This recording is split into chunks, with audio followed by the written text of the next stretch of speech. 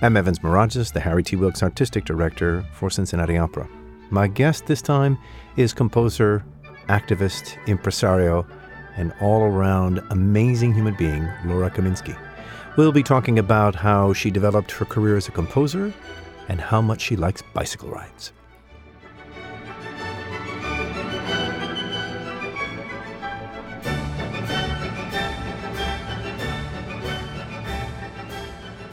Laura, are you a born and bred New Yorker? First generation, born and bred. So what brought your folks to the United States and to New York in particular? Well, my dad was born in New York. He was a first generation American. His parents came from Russia in the time when it wasn't a good idea for them to stay there. He grew up in the Bronx as a really poor kid during the Depression. My mom is from London. She grew up in London during the Blitz, was evacuated up to Wales, and says that she never got good in certain subjects because in one year she went to 13 different schools and they never were on the same lesson in the same week. So that's her excuse, but I think maybe she's just not good at algebra. Don't know. My parents met in Juan-les-Pins in the south of France. My mom and her sister were on holiday. My dad and his best friend were on a 3-day long weekend from their posting in Munich, Germany. And my dad's friend tried to pick my mom up. The rest is history. Actually, it took a long time. When finally my sisters and I, we used to do family slideshows as entertainment when we weren't producing Broadway musicals or other kinds of entertainment for my parents. Their entertainment for us was, let's look at the family slides. And of course, it was all about their wonderful romance in Europe when they were young. And it wasn't until I was much older and I went, oh my God, they were running around Europe having sex like wild people before they got married. And I was like 25 years old before I realized that. You know, it is one of those things. You can't imagine your parents' love life, until you are an adult. Because as a little kid, you think it's all sort of kind of Disney. Right, exactly. And then when you realize they are real people, it's one of those coming of age, rude awakenings. And it was totally cool with me. It's like, oh, they're fully rounded people. So my mom ended up coming to the States. She was a fashion designer. She went to St. Martin's School of Art in London, wanted to be an architect. They said women can't do that. So they told her she could become a clothing designer.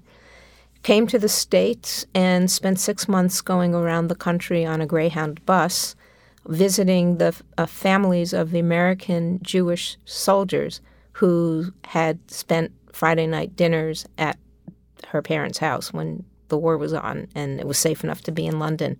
And then she showed up in New York and called up my dad, and they started dating again, and here I am.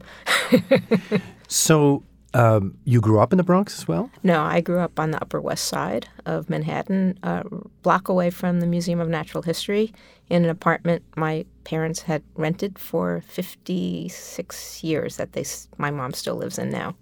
So when you were a kid growing up on the Upper West Side, was it more like West Side Story than it is today? It was kind of a gritty neighborhood in those days, wasn't it? It was interesting. It was a gritty neighborhood in part. It was kind of solid working class and middle class in the middle, and then Riverside Drive and Central Park West had more fancy folks.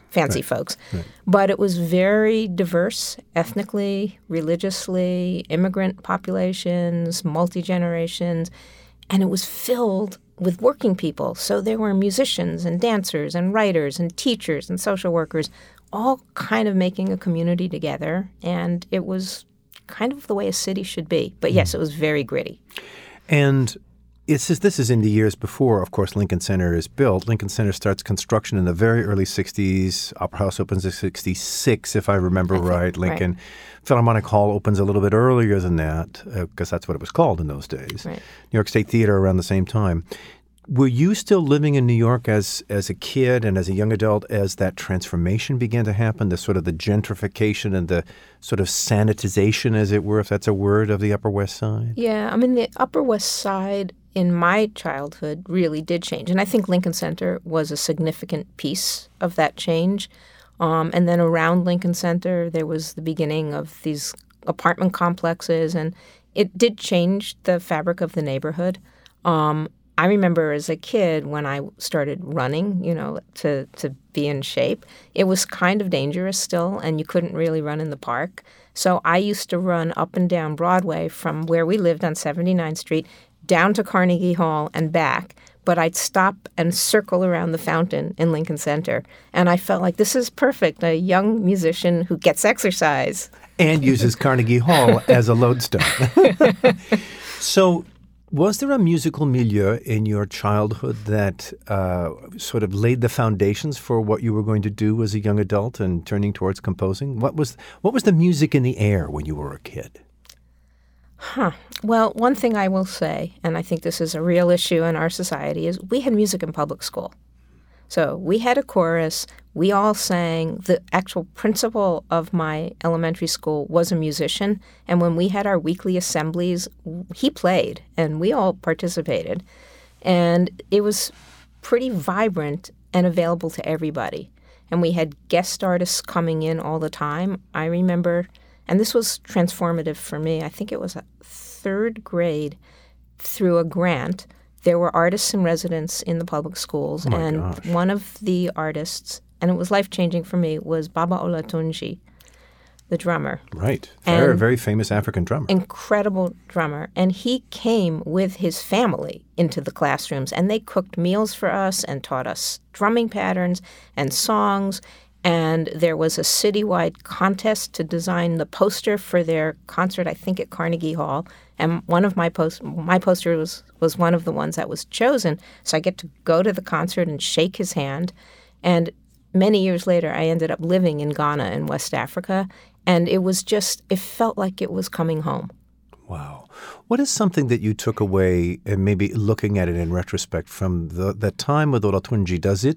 Does it resonate in the way you think about rhythm as a composer to this day? Rhythm really drives a lot of how I feel and think about music, but I don't do anything academically. I mean, one of the things that was fantastic was when I was in Ghana for that year, we were at the National Academy of Music in Winneba, which is a small coastal city outside of Accra.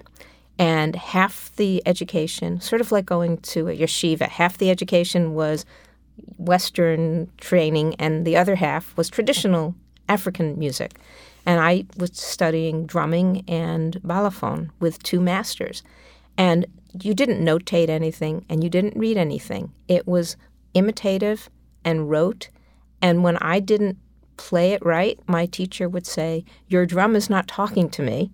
Oh, what a beautiful language. And he would just come and stand and bang the rhythms on my shoulders until I internalized them physically. I know some opera singers who have to learn that way.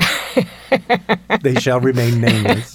But it was never about counting, and I wouldn't write it down. It was about feeling these cycles of repeating patterns and how they all interlock, which is what's so great. I mean, one drummer in a drumming ensemble will only play one rhythm his entire life. There's a guy who plays, and that's all he will do. But the other guy is going, and when you put the two together, it gets really complicated, but nobody counts. Wow. And so I don't count, which is, I think, part of how I challenge my musicians, because I feel these patterns and the flow of that energy, and most Western-trained musicians just count. And so I make it hard for them because I say, just feel it. It's going to be right. It will lock in. Don't worry about the precision after you've sort of tackled it from a reading perspective. Once you internalize it, it's just going to flow. So, in other words, do you have a healthy disrespect for bar lines in some ways? In other words, those little prisons in which notes must live? I actually have given talks about the tyranny of the bar line. I don't like bar lines because I think they squarify music in a way that feels not human and not emotional to me. And they're necessary organizing principles. I mean, and there's different ways to fight with the bar line. I mean, Brahms always pushed against the bar line.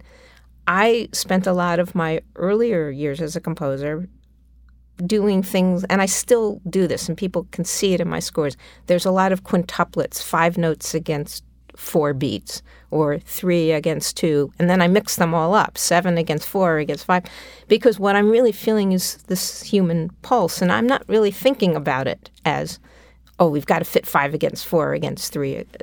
So maybe not a metaphor, but a way of describing is that for you, rhythm is the energy in the music. Yeah.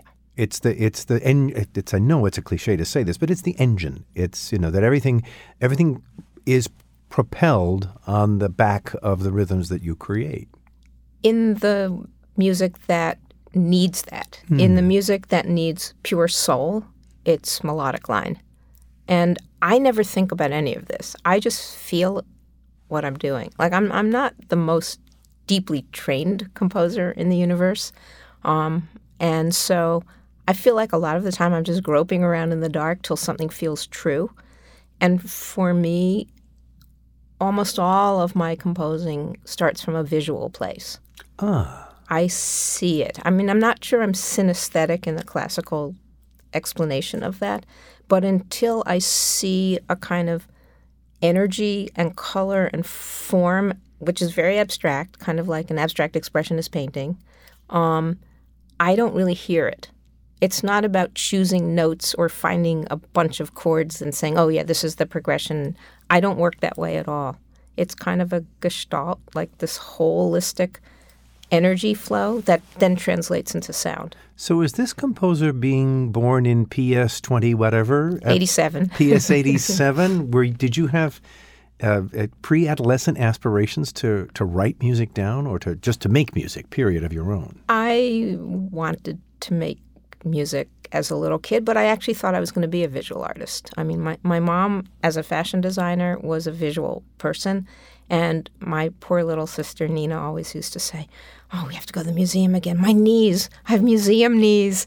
But we went to museum. I was just talking with my mom the other day, having some reminiscences, and I said, you used to take us every month. She said, every week. I mean, we memorized most of the Impressionist galleries in the Met by the time we were, old enough to write our names. So I was much more trained visually, but I wanted to do music, and arts were central to our childhood. Lucky you. Unbelievably lucky. And that was sort of the primary thing that I focused my attention on. So I wanted to play. I'm not a good performer, and I have terrible stage fright. So at a certain point, my parents did let me take piano lessons. At that point, I had already started making up music and was forcing my poor sisters to learn things that I had made up. You were a little impresario as a kid. Yeah, they hated it. My curse was a puppet theater, which I made my siblings work on. My first opera that I actually remember was when my Aunt Blanche came back from Mexico with a bunch of marionettes, and I wrote a marionette opera and taught it to the kids over the summer. My sisters and the kids we were all at the beach that summer, and made us perform it. And nobody liked me very much because I was like demanding and exacting. You were a little Miss Bossy Boots, right? Yeah, I guess so. I guess you sounds like we shared that. Oh, yeah. My dad built me a marionette theater, and wow. I tortured the neighborhood kids by making them come to my shows. There you go. In the garage. Yeah. Yep. Impresarios in the making, both of us. Oh, yeah. But at a certain point, I guess, something happens that makes you think, maybe I could make a living at this. Oh, that never happened. Really? It just grew? So going back to being young, so I started piano lessons. I was probably about 10, learned how to read music, and rapidly discovered that I could practice a lot of scales and arpeggios and keep repeating the same transition that was awkward in my hands, and it never sounded with my hands the way it sounded in my head. I was not a performer. And it was boring to me. But when I stopped playing the beautiful Debussy passage, not as well as I heard it in my head, and started improvising on it, it's like, wow, this is really interesting. And then all of a sudden, hours would go by, and I started writing a piece, and I had to figure out how to write it down. So I started writing down my music when I was about 12, and that led, I think, to the transformative moment when art sort of receded into the background and music took foreground, because I was going to audition to go to Music and Art High School, which is a public school for the arts, with an art portfolio. And at the last minute, I asked if I could change to a music portfolio because I had just finished notating my first solo piano piece, and I had public school again, junior high. They had handed out clarinets and said, if you can get a sound, you're in the band. And I kind of got a sound, and I was like the worst clarinetist in the band who always sounded. But I wrote a piece for the clarinet, and I hadn't even learned all the fingerings yet, so it only had the notes that I knew. But I wrote it, and I decided to audition for Music and Art, and I played, I think, a Mozart sonata, and I know I didn't play Bach because I never played Bach well. It was too many controlled fingers. But some other repertoire piece, and then my own piano piece and my clarinet piece badly, and I was accepted as a music student at Music and Art. And so that was kind of a transformative time for me, and I loved that experience. Do you still have those two pieces in your archive someplace? I think I might, in a little manuscript book with very big lines and big, funny-looking notes. But yeah. And were you fighting against bar lines even then? I don't know. That's a good question. You begin as you mean to continue, as it were. So this takes a turn when you're entering basically high school, and the composing, as it were, bug seems to have bitten. And did you take a lot of formal training in high school, or? Actually, you probably even know this person. My 9th and 10th grade music theory teacher, which are the only 2 real formal years of theory that I've had, was Edna Landau, who ran IMG Artists. Edna, my dear friend, yes, of course. She's an amazing, beautiful person. We've reconnected as older adults, and I say, you taught me all the theory I know. So I lost your question. No, did you? So you had some formal training in theory and composition already in high school? Well, composition, there wasn't a composition program at Music and Art. There was one class that you could take, I think as a senior, that I took in composition. But I was just writing music at that point, and my friends and I would play my pieces. I'd write for my different combinations of friends, and we'd perform, and that's what we did after school. It was not as exciting as some of my hip friends who would go out partying and doing drugs and, knew everything that was going on in the world. That was not us. We would, bake cookies and play chamber music. But it worked out in the end. You said something towards the beginning when you were talking about your mom that, women didn't do that when she wanted to be an architect.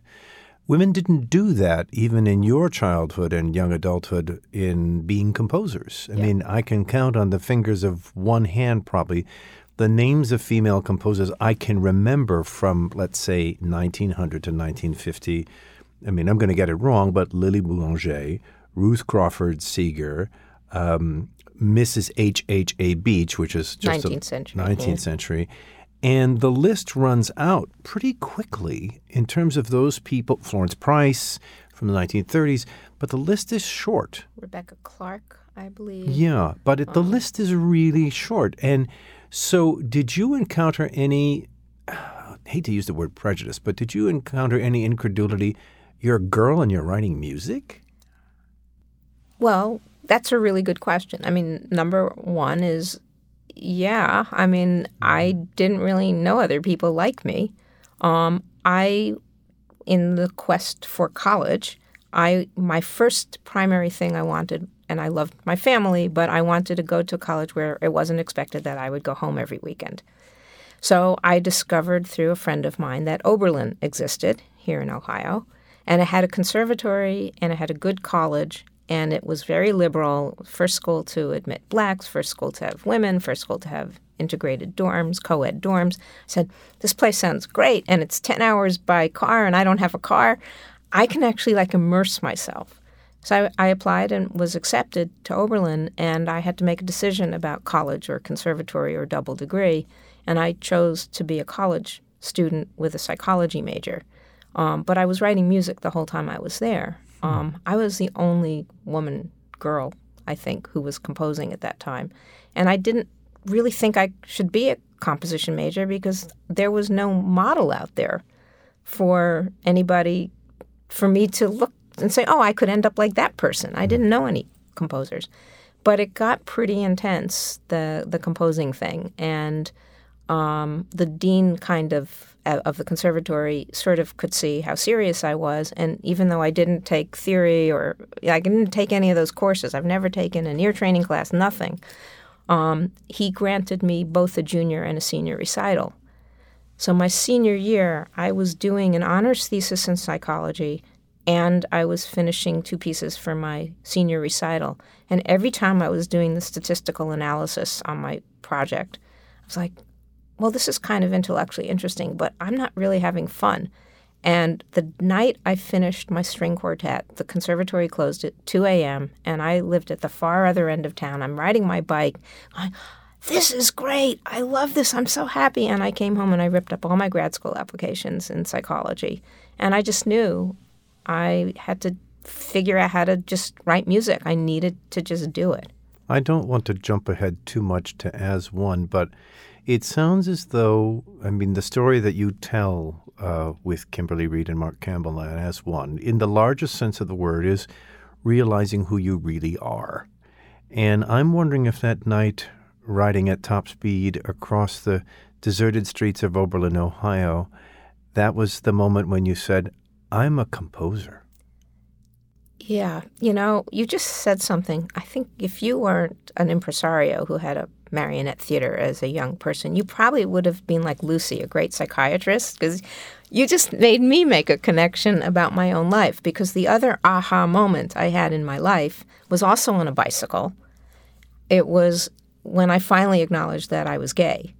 And I was biking from Broadway, from the Upper West Side down to NYU in the Village, and I was like having the dialogue in my head that Hannah has throughout As One about who am I? How can I finally say who I am? And I remember I was right by Columbus Circle. The old Coliseum building was still there. Oh, God. And as I make the curve around the statue of Columbus, I said, just accept it, Laura, you're gay. And the light turned red, and everybody stopped except for me. And I went right into the taxi cab in front of me, and I was like, he jumped out of his cab, and it was my fault, not his. Are you okay? It's like, I'm great. I'm so fine. And I had damaged the wheel of my bike, and I had to leave it and get on the subway to get to my meeting downtown. But I was like, bicycles and moments of finding who you are, I guess those are connected for me. Motion and rhythm.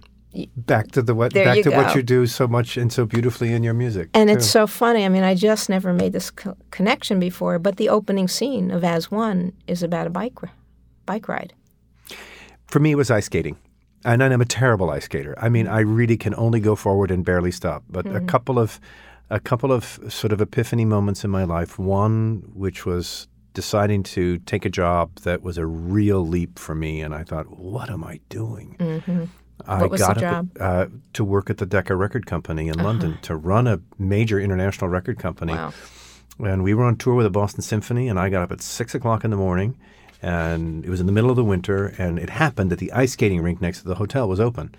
And I must have looked like an idiot. And so the only ice skater while it was still almost dark, and I skated around in a circle for about an hour, and it happened. I made the decision. So motion, putting yourself, this is a fascinating thing, putting yourself in a space where it's somewhat mindless. Obviously, if you're riding a bike or you're skating, you have to be mindful of the world around you, and you have to keep your balance. But it's a very freeing Absolutely. activity that has a certain amount of repetition and allows your mind to roam free. Yeah. There is, of course, this great tradition of composers walking in the mountains, those great... Vaughan Williams, Mahler, not Wagner so much, but Vaughan Williams and Mahler in particular. Yeah, just walking all day long, thinking. And I spent many summers hiking where most of what was going on in my head was composing. And now I try to swim And that's another place where, I mean, it's the stupidest thing in the world to go back and forth in a pool. I mean, that's like a really dumb thing to do. You don't end up going anyplace. For me, it's so freeing because it's that feeling of floating and motion and an internal rhythm, and it just lets the mind go. And so, I've tried it once or twice, and it's always a disaster where you think, I'm going to keep a pad of paper by my bedside, and if I have a real amazing dream, I'm going to wake up and write it down. So I've done it a couple of times, and I wake up in the morning again, and I look, and I've written absolute gibberish. I mean, I don't even know if they're letters. So while you're biking or swimming or hiking or whatnot, and the tunes or the ideas are going through your head, how do you retain them and then write them down? Or do you just let them happen and go back and it sort of sits there and then it gets more concrete? Yeah, I mean, what's interesting is some people say, oh, you really write quickly. But what I keep telling, especially my students, is you're not composing when you're sitting in front of your keyboard or with a piece of paper and pencil. You're always composing. So the actual writing it down may be quick, but till you get there is an ongoing process. So I would say that ideas gestate all the time. I mean, while we're having a conversation, I can be hearing stuff in the back of my head. Not that I'm not fully engaged in this interesting conversation, but, it's sort of, I mean, in a way, it can be a torment. I mean, my wife is a painter. And I can see we're talking sometimes and I'm watching her eyes and I know that she's listening and she's participating. She's seeing something and she's working while we're doing that. And that's kind of what it's like as a creative artist. You're always it. You don't go to work. Yeah, you don't switch it off either. Never. It's with you always. Yeah. And as you say, for some people who are close to you, it can be, it's not a torment, but it can be, are you really listening to me? Of course I'm really listening to you, but I'm also doing this at the same time. Yeah. It must have been what Mozart was like, because I forget who was the wonderful article around one of the anniversaries of his life or his death, and they said, if you add up all the music that he actually completed in the time in which he was living and writing it, there's barely enough time in the day for him to have actually written the stuff down. The amount of music that came out of him. And so he too, like you and like any other composer, the music's always there. It just has to find that. Yeah, but he was a genius. I mean, that was singular. But when it comes to ideas, so let's speed ahead to what would you say is one of your first, and I hate to use the word, but first significant instrumental works you still acknowledge, you like hearing that it's being performed. What's a piece that's sort of a standout from the beginning of your career that is still... Yeah, I'm proud of that. Back in that last century. Back in that last century. Yeah, your early period, as it were. I haven't really thought about this, but I think that the first piano piece I wrote was a kind of breakthrough for me because I played the piano, but not well. And at that point, I had sort of stopped practicing. Like at a certain point, I had to make decisions. Like, where do I put my time? And because I didn't work as a practicing musician. I didn't want to be a music teacher or anything. I had a job as an artistic director or program director of cultural center institutions, and those take up a lot of time. So the idea of still keeping up my chops, badly playing the clarinet and mediocrely playing the piano and writing music became impossible. There are not enough hours in the day. So I stopped playing. So I now use and abuse the piano as a tool. But when I wrote this first piano piece, and I think it was in 1991, I wrote a piece that was harder than I could play, and I knew that it was a real piano piece. And that piece has been performed a lot by a lot of pianists over the years and recorded a few times. And so I have a kind of soft spot for that piece. It was also a piece that was inspired by my love of hiking and nature. I wrote it as an homage to my favorite hike in Switzerland, and it kind of crosses through the different landscapes and terrains in its musical energy. So Trift music is an important piece, but probably the two pieces that have stayed close to me are two pieces that came out of places that I lived and issues that I cared a lot about. So I lived in Ghana, as I mentioned, for over a year. And I went to Ghana with a commission from an ensemble in Connecticut to write a piece for narrator. And the narrator was an opera director, Mark Lemos, and trio about AIDS for a benefit concert they were doing the following year. And I knew that it was a spoken word text, not sung, and I didn't really know much more about it that other than that it was going to be like a half-hour piece. And I went to Ghana with this project. And I went to the library at the U.S. Embassy thinking I'll get some poetry books and, figure out what kinds of texts to set. And most of the poetry there, most of the literature in the embassy was African-American literature because we were in Africa. And it made perfect sense. So I immersed myself in a lot of the Harlem Renaissance poets and writers. I also, and this is odd, but I started reading from the Bible, finding bits of material that were not God-oriented, which didn't resonate for me, but were about human connection and understanding life and death. And I started building a piece of little fragments. And then while I was there, I met these two radical feminist American medical missionaries. And they came to our town. They showed up at the music conservatory and said, "We heard there are two white ladies from America here. You must be one of them." I said, "Hi, who are you?" "I'm Sister Margaret." "Oh, I guess I better invite you back to our house for dinner. You're a traveler." Never expected this to happen. Became dear friends with these two nuns. And their work was they had built a hospital in a rural village where most of the people were dying from AIDS. And they said, "You must come." And I had shared with them some of the poetry that I had selected, including a Neruda poem, which took almost a year to get permission to use, that I was starting to write this piece. And they said, "You must come and read this to our patients." So we arranged a trip. There were two Fulbrighters and two Peace Corps students in an unair-conditioned car, and we drove across Ghana to their village. And I met with the nuns, stayed in the convent, and we went and visited one of their favorite patients, two actually, who were both dying, and spent the day with them. And that night in the convent, I had a dream. And I dreamed that this piece was going to get born by my weaving this story together. So I started writing what I call diary entries. And I told the story, I fictionalized it, of a radical feminist medical missionary and an AIDS patient in a village in Ghana. And I wrote this piece, "And Trouble Came, an African AIDS Diary." And for about 10 years, it was done a lot, particularly on World AIDS Day. And to this day, all the earnings I have on the piece, I send to the Medical Mission Sisters. I'm so grateful to that experience. And in fact, the piece doesn't get done as much now. I think AIDS and how we talk about it and how it's in our consciousness has shifted. But for that 10, 15-year period, it really was an important piece for me. And I like that it came from a deep place. It came from truth, and that it was used not just as art, but as pedagogy in a way.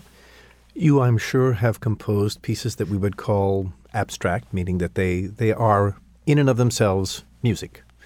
But I sense a thread throughout your career, even with As One and Some Light Emerges and so much of your work, that social and political issues drive you as an artist as well, and that you are, as it were, composer. It may be too grandiose to say, but composer as activist or activist as composer. Yeah. It's important to you.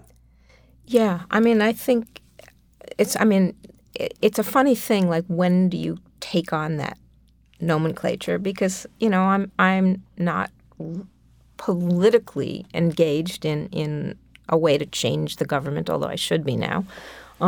We all should be. But music is my language. This is how I express. And I'm a citizen, and I care about the world I live in. So things that trouble me become what I'm writing music about, even if the piece is abstract. And this leads to my second piece, which is the Vukovar Trio, which I wrote in 1999. I had been living in Eastern Europe as the director of a utopian vision, the European Mozart Academy, which was founded by Alain Coblence, who wanted to try to help after the dissolution of the Soviet Union to avoid the brain drain of musical talent from the East to the West. So he appealed to George Soros and the Open Society and to the European Union to fund this experiment in Eastern Europe that would bring Eastern and Western high-level post-secondary, postgraduate music students, young professionals together under full scholarship to live together for a year, make music together, and then concertize and give tours, and I was the director. And so there were 45 approximately young musicians living in this palace in Poland, which had been taken over by the Communist Party, and they built these, cinder block concrete dorm buildings. So there was room for us to rehearse in the palace, and the students all lived in the ugly buildings. And there was nothing there. There were fields, a church, and a general store, and that was it in the town. And we were pretty much making music all day long. 45 students from 26 countries speaking 13 languages living together. You can imagine what the parties were like. Just the variety of alcohol available. You got it. So one of the things that we did was we went on tour through many countries in Eastern Europe, and we went to Croatia. And we needed to get visas, and there were 2 times the trip was postponed because it was still very violent. Even though the war officially had ended 3 years earlier, there were still rumblings, and there was a lot of just a lot of concern. So the State Department wouldn't let us go. But we finally were able to go to Vukovar, which was to Croatia. It was the Sarajevo of Croatia. And we went in under UN Human Rights Watch protection to give this concert in the bombed-out Serb Cultural Center. And it was just an incredibly moving, powerful day. It was the first live concert this community had heard in 2.5 or 3 years. And they were concerned that there would be fighting if the Serbs and the So there's a lot of tension that entire day. And that night, they said, you know what, it's better to not go through the town square. Let's go across the footbridge over the river, one musician at a time with a UN patrol to get us into the Serb Cultural Center. And as we crossed the river at dusk, my guy pointed his flashlight. He said, 3 years ago, this river was red with blood. And that stayed with me. It wasn't that we were just having an adventure and we weren't just giving a concert to poor people. There was still blood on everyone's hands. And I had to write a piece. And nobody asked me to write this piece. And so it's absolutely a programmatic piece, but it's a totally abstract. It's a piano trio. I needed to write a piano trio. I was living in Eastern Europe. I was surrounded by the music of Penderecki and Shostakovich and Lutoslawski and Gorecki, and it was like I was in that world. So I wanted to write this piano trio. I dedicated it to the victims of ethnic cleansing as an homage to Shostakovich, who dedicated the quartet to the victims of fascism and war. And that piece has been performed by many trios in many countries over the last 15 whatever years since it was born. And that's a piece that really always hits me. And I've used that piece. I've been invited to give talks about musical responses to war or artists as activists because of that piece. And then the most recent work has been about environmental activism, which has been a constant thread from that first piano piece, which was a celebration of the beauty of nature, to a number of pieces which are like, whoa, we are messing this world up, starting with my percussion concerto, Terra Terribilis. But the most recent and profound, which leads to As One, was my string quartet, Rising Tide, which was commissioned by the Fry Street Quartet, who had an unusual proposition.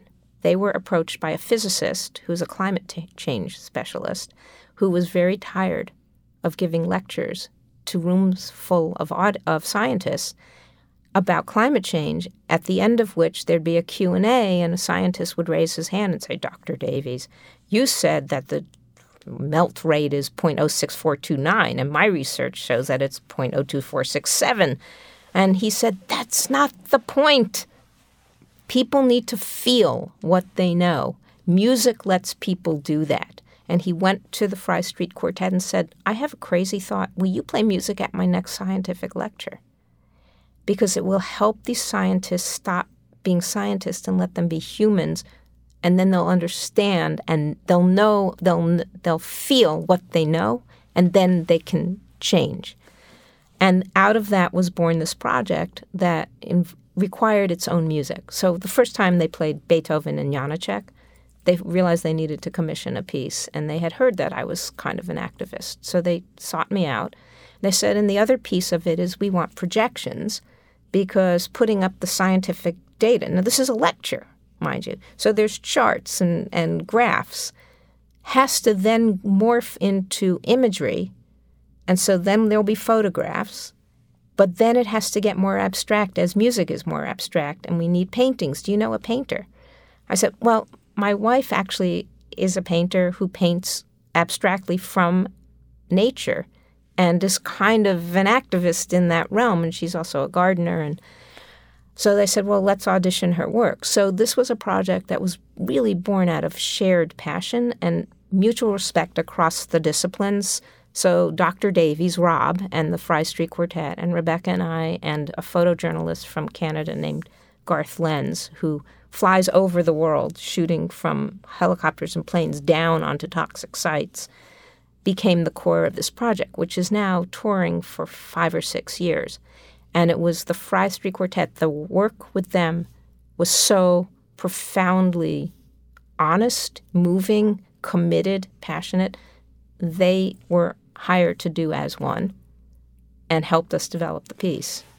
And yet it is another, as it were, bow in your quiver, because you have done a great deal of work about issues and things that are important to our continuing existence, our lives as political citizens, in the broadest sense of the word of politics.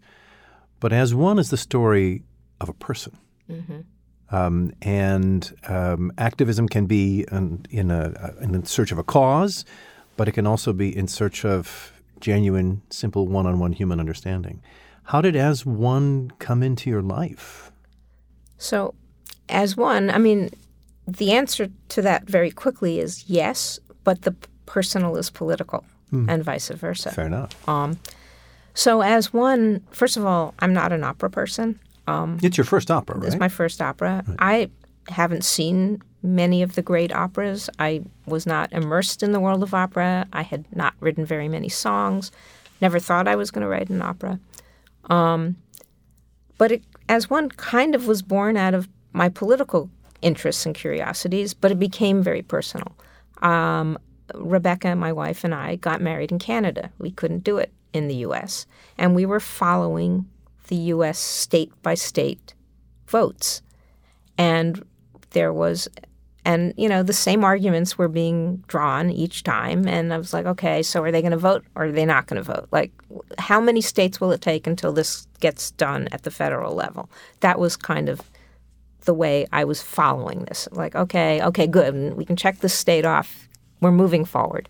There was a beautiful New Yorker. No, it wasn't a New Yorker. It was a New York Times back of the magazine article many years ago. I forget the writer now, but he said, and this is before marriage equality, that he and his then brand new husband were going to get married in every state of the union as it became possible, just to say they'd done it. Yep. I actually think when I first met Kim Reed, who is, of course, very central to As One, that was one of the things that she and her wife were thinking of doing, was going as a same-sex couple and her as a filmmaker to do that. Document in every state of the union. But she ended up going in other directions, making another film right now about dark money. But so one morning, 6 a.m., open up the New York Times, drinking a cup of coffee, New Jersey's going to vote.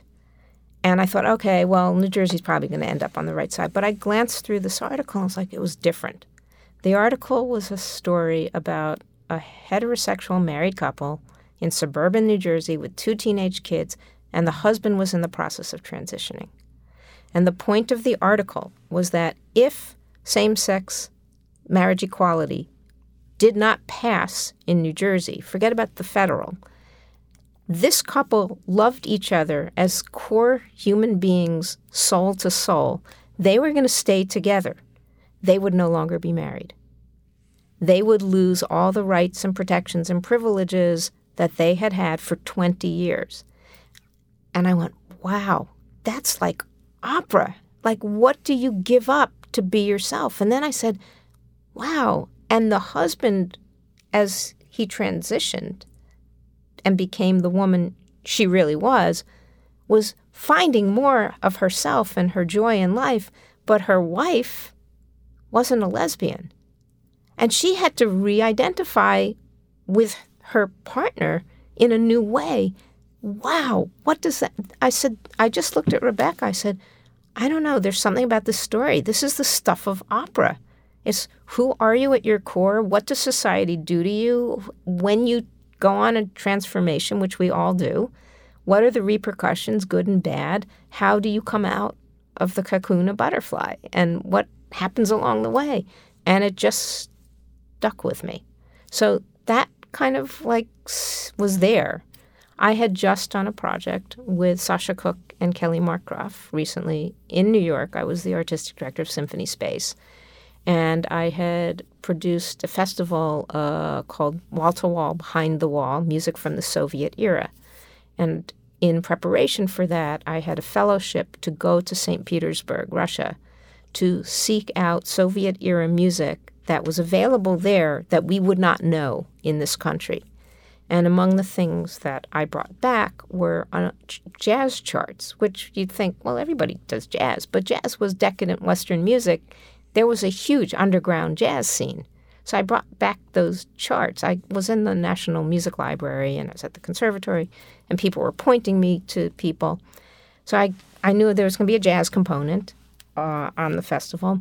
I found a collection of propaganda songs in support of the government that was with words in Yiddish that was published in Moscow in 1938. Wow. Yeah, and I was like, wow, like think about what it was like to be a Jew then as Hitler was coming to power in Germany, and where was Russia in all of this, and what Stalin and Lenin, and like, whoa. So I had a collection of those. And then I gave a lecture or master class at the conservatory, the Rimsky-Korsakov Conservatory of Music. And the music librarian came out afterwards and said, come to my library. Let me see if there's something that you would like. And I was asked, well, what are you hoping to find? I said, well, I know this is ridiculous, but if there was some unknown score by Shostakovich or Prokofiev, that would be phenomenal. I have just the thing for you. This librarian goes into the back and comes out with this tattered cardboard box, opens it up, and pulls out an original Shostakovich manuscript and gives it to me. I said, don't you want me to put gloves on? It was yellowy, faded. The ink had turned to violet. And I said, what is this? It was a collection of opera arias and folk songs that he had arranged for 1 or 2 voices, violin and cello, to be sung as entertainment for the troops. Wow. And it had just been published in a book, but it hadn't been distributed. And I was holding the original manuscript. I mean, he was a god, so it was like it was tremors all around. I said, may I get a photocopy? They said, no, it's just being published as part of the collection of everything of his. It's just not available, but I can tell you where to get this book. So I went and I bought 2 copies and I brought it back, and it was Carmen in Russian, and a bizarre combination. It was, we had Bob Hope. They had Shostakovich doing opera aria arrangements. And Vladimir Ashkenazy's father touring around the countryside on a piano with no legs. Yeah. Just amazing stories. Right. It's incredible. Yeah.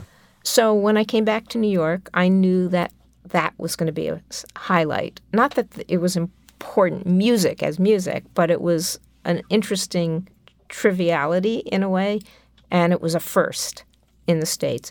And I was told, you should contact Sasha Cooke. She's got excellent Russian. Her mother's Russian. Her father's a Russian scholar. So I wrote to her and said, I'm going to send you this music. If you don't do it, send it back to me. But I'd love you to come and participate, in this bizarre little festival. And she wrote back and said, there are duets in the back of the book. My husband and I hardly ever get to sing together. Could we choose to do a few of those? I was like, great. And they came, and I fell in love with them as human beings and as artists. And standing backstage, I went, I want them to be in my opera. It was like one of those, like the bicycle moment of my childhood, aha moment. I said, in fact, I want them to be my opera. And my original concept of the husband and wife and the kids and the community like that, I was floating for a long time already, went out the window, and I just looked at them and I said, I have this really weird concept. I want to write an opera. It's about a trans person finding truth. And I want you to be that person. And since I don't want any other characters in it, I only want a string quartet. It's got to be the Fry Street Quartet. Are you game? And they said, yeah, that sounds cool if it ever happens.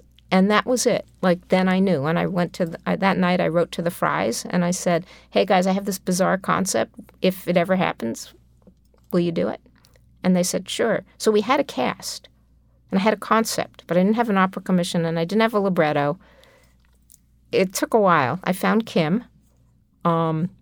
Rebecca saw that I was really focused on this, and she kept finding me books and films. And one night I come home, she said, we have a date night. We're going to watch this film called Prodigal Sons.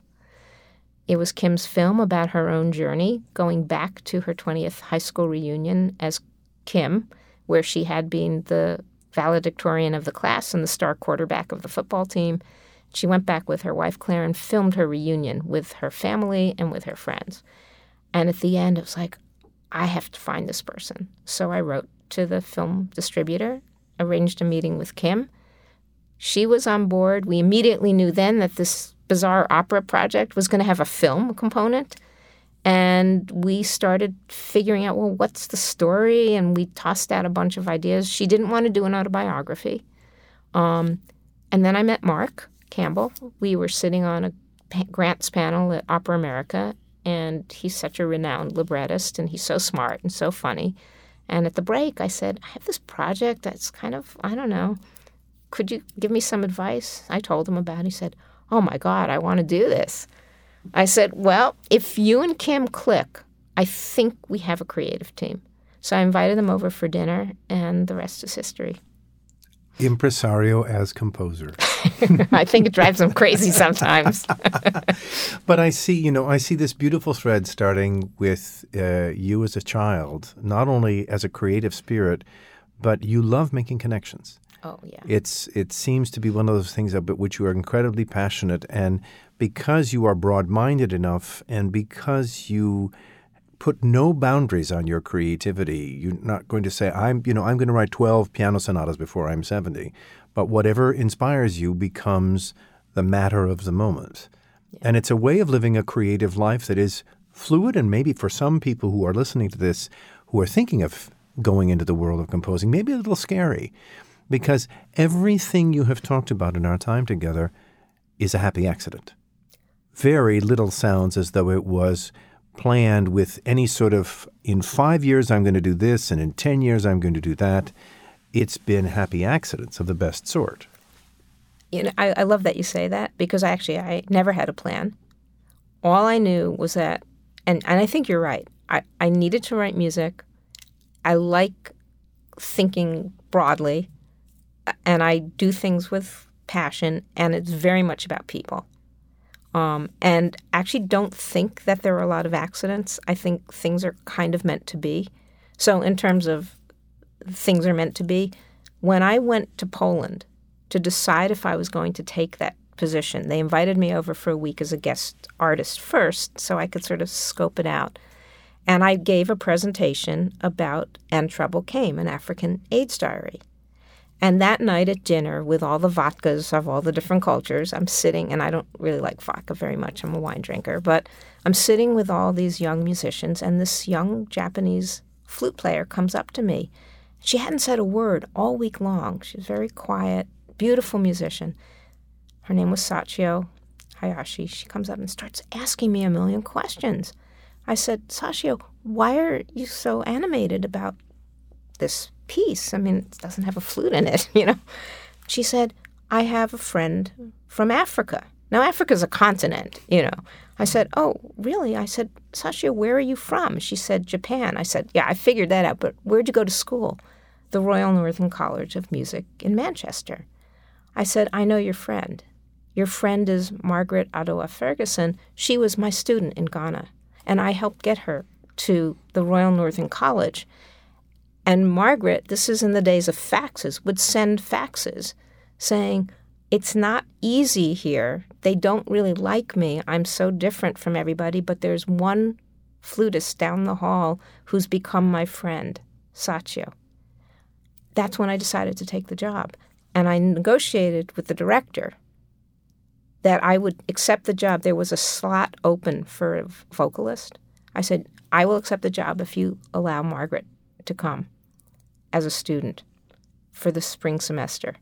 And so she and Sachio were reunited in Poland. You are all about making connections. And these things are happy accidents. Yeah. We could spend hours spending time together. It's such a joy to have the chance to get to know you a little bit better and to share with those of our friends who listen to these podcasts about your journey. We always, when we have these chances to speak to our creative friends, ask a group of questions at the end. Some of them are a little bit silly, but they are sort of a level set. So here we go. What did you have for breakfast today?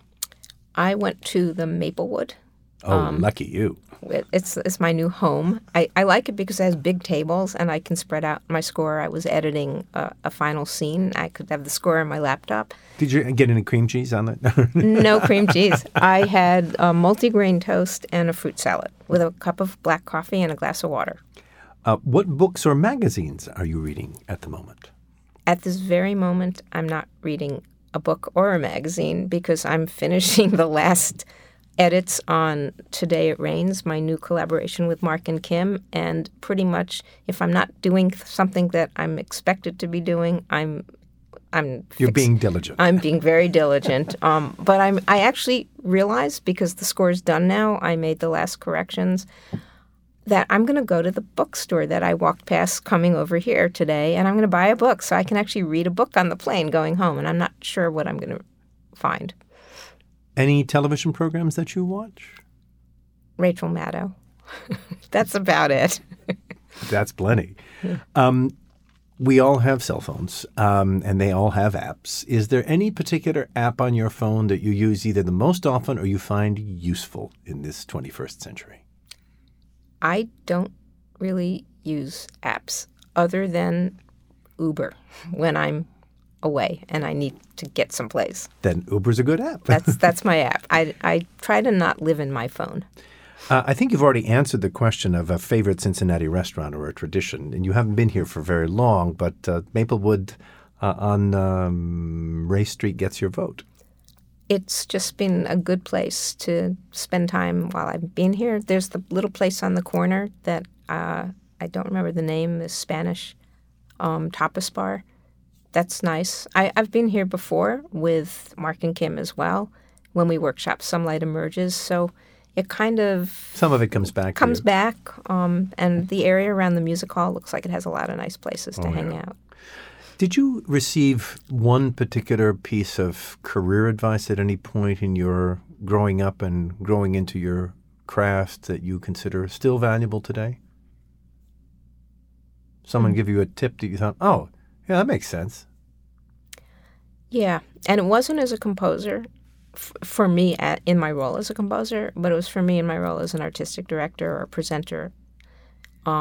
I was at the 92nd Street Y. It was my first real job. I was the director of the lecture and film programs, and I'm pretty short, and I had to go out and introduce the speakers every night. So, Jimmy Carter was our guest speaker. I actually introduced the board president who introduced President Carter because, hierarchy Pecking things. order, yeah. But I used to introduce every single program, and they had to build a little step for me because I was so short that I couldn't be seen over the top of the podium. And when John Kenneth Galbraith, who was, I think, 6'6", was my guest, he didn't know what to do when I finished introducing him, and he had to get that step out of the way because then he would have been 7 foot tall. Anyway, my boss said to me the very first day when I was given the tour of backstage and the dressing rooms and everything, said, my most important tip to you, aside from making excellent work and doing it with honesty and conviction, is you have to be nice to everybody who works in the theater. If you don't respect the tech guy and the usher and the janitor, you're going to fail. And I have always held that very much to be true. And when I was the artistic director at Symphony Space in New York, we would produce these festivals like the Soviet-era music festival, and they were across the disciplines. I always wanted the literature program, the film program, the children's education program. Everybody should contribute some programming. We'd build something thematic. And what I decided to do as a way to stimulate that discussion, even though I kind of knew what I wanted to do, I didn't want it to be me. I wanted it to be us, so there'd be institutional buy-in. We'd open the bar up at 4 o'clock on a Friday, twice a year, timed with when we had to do program planning. And I would invite the entire staff, including, and I always got yelled at because I said, the security guard has to come too. We're all going to be here. And I'm going to say, these are a few ideas I'm thinking about. What are you guys caring about? And it was great because some of the best ideas were not the programming staff ideas. Right. They came from the box office assistant and the booking guy who just had to make sure the scheduling chart was good, who weren't theater people. They're citizens, and they care, and they worked in this space together. And so it's about that inclusivity. Good ideas can come from anywhere. Absolutely. Do you have a favorite musician outside of classical music? Many. But I would say that the one time my knees have ever buckled, ever, was when I greeted Chick Corea. I was I grew up listening to that music, his piano improvisations, his duets with Gary Burden, his trio music. I just, whoa. And I remember when he came to Symphony Space, we were honoring him, and I walked up to greet him, and literally my knees buckled, and I kind of fell forward. I said, excuse me, this has never happened before. And he just gave me a big hug. What do you do to deal with stress? I fail. Fair enough. Fair enough. Last but not least, you've talked about so many people, both in and out of music, who have been, in one way or another, a mentor to you. Do you want to take a moment to remember one in particular, not the most important one, but just one person who's touched your life and made a difference as a professional? Oh, my God. That's such a hard question. There were just so many people that you learn from who challenge you. I mean, that same boss at the 92nd Street Y really taught me about sort of the honesty and integrity of believing what you're doing and doing it to the best of your ability. And it's funny because, I mean, I haven't seen him in a really long time, but about 5 years ago, I just wrote to him and I said, I haven't seen you in 25 years, but I just need to thank you. 1 week I had worked 84 hours. It was a really bad week. There was a NEH grant proposal due. There was a summer community festival that the Y was partnering on. I was the staff person that was associated with that, and I had 4 events. So I was there from 8 in the morning till, you know what that's like, till 11:30 at night, and there was a donor dinner. And on Sunday afternoon, I just wrote a note saying, John, I worked 84 hours this week. I'm really tired. And he wrote back, and I was nervous because I've never challenged a boss, and I've never asked for a raise, none of that stuff. I got a note back from him on Monday morning saying, anybody who counts the numbers of hours they work must not really be dedicated to their job. And of course he was wrong, But he was right on a certain level. And I went in and talked to him. And I said, I was just that frustrated because I was that tired. But you're right, because if you're going to do this kind of work, you got to put everything into it. Now, as you get older, you get smarter about how to balance and manage that stress and exhaustion and all of that. And of course, I was captive. I was the junior staff person, so I had to work 84 hours a week.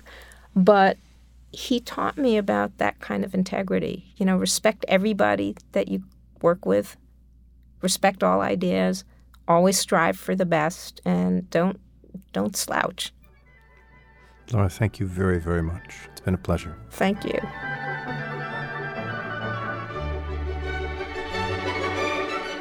Thanks for listening. For more information about Cincinnati Opera, please go to cincinnatiopera.org. And please do subscribe to this podcast. For Cincinnati Opera, I'm Evans Mirageas.